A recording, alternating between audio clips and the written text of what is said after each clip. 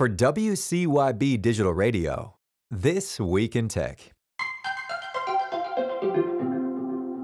Elon Musk's new company, XAI, claims to have built a powerful language model with cutting-edge performance in just 2 months, according to Wired. It is called Grok and is designed to answer questions with a bit of wit and some humor, according to an announcement on the company's website. From Engadget, Cruise, the autonomous vehicle company owned by General Motors, has issued a recall for 950 of its Robotaxis following a collision with a pedestrian in San Francisco last month. This move comes after California revoked the company's driverless permits, requiring a human on board at all times. The autonomous vehicles have reportedly also struggled to correctly react to children.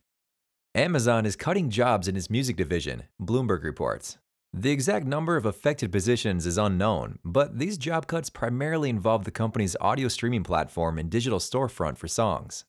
The reduction in staff comes after the largest job cut in Amazon's history, which occurred last year and resulted in a total of 27,000 positions being eliminated throughout the company.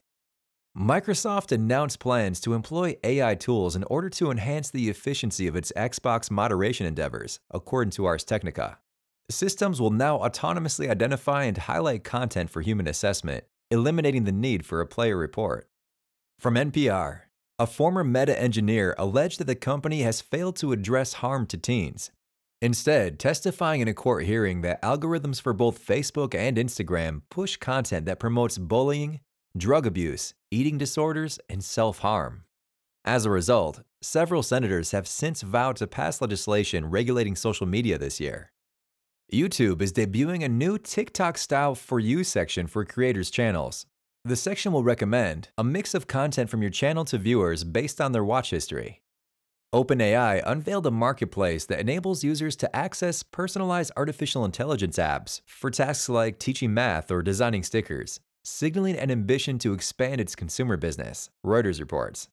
The company is calling the customized AI apps GPTs, which the company said are early versions of AI assistants that perform real-world tasks, such as booking flights on behalf of a user. For WCYB Digital Radio, that's This Week in Tech. Check back next week for more updates.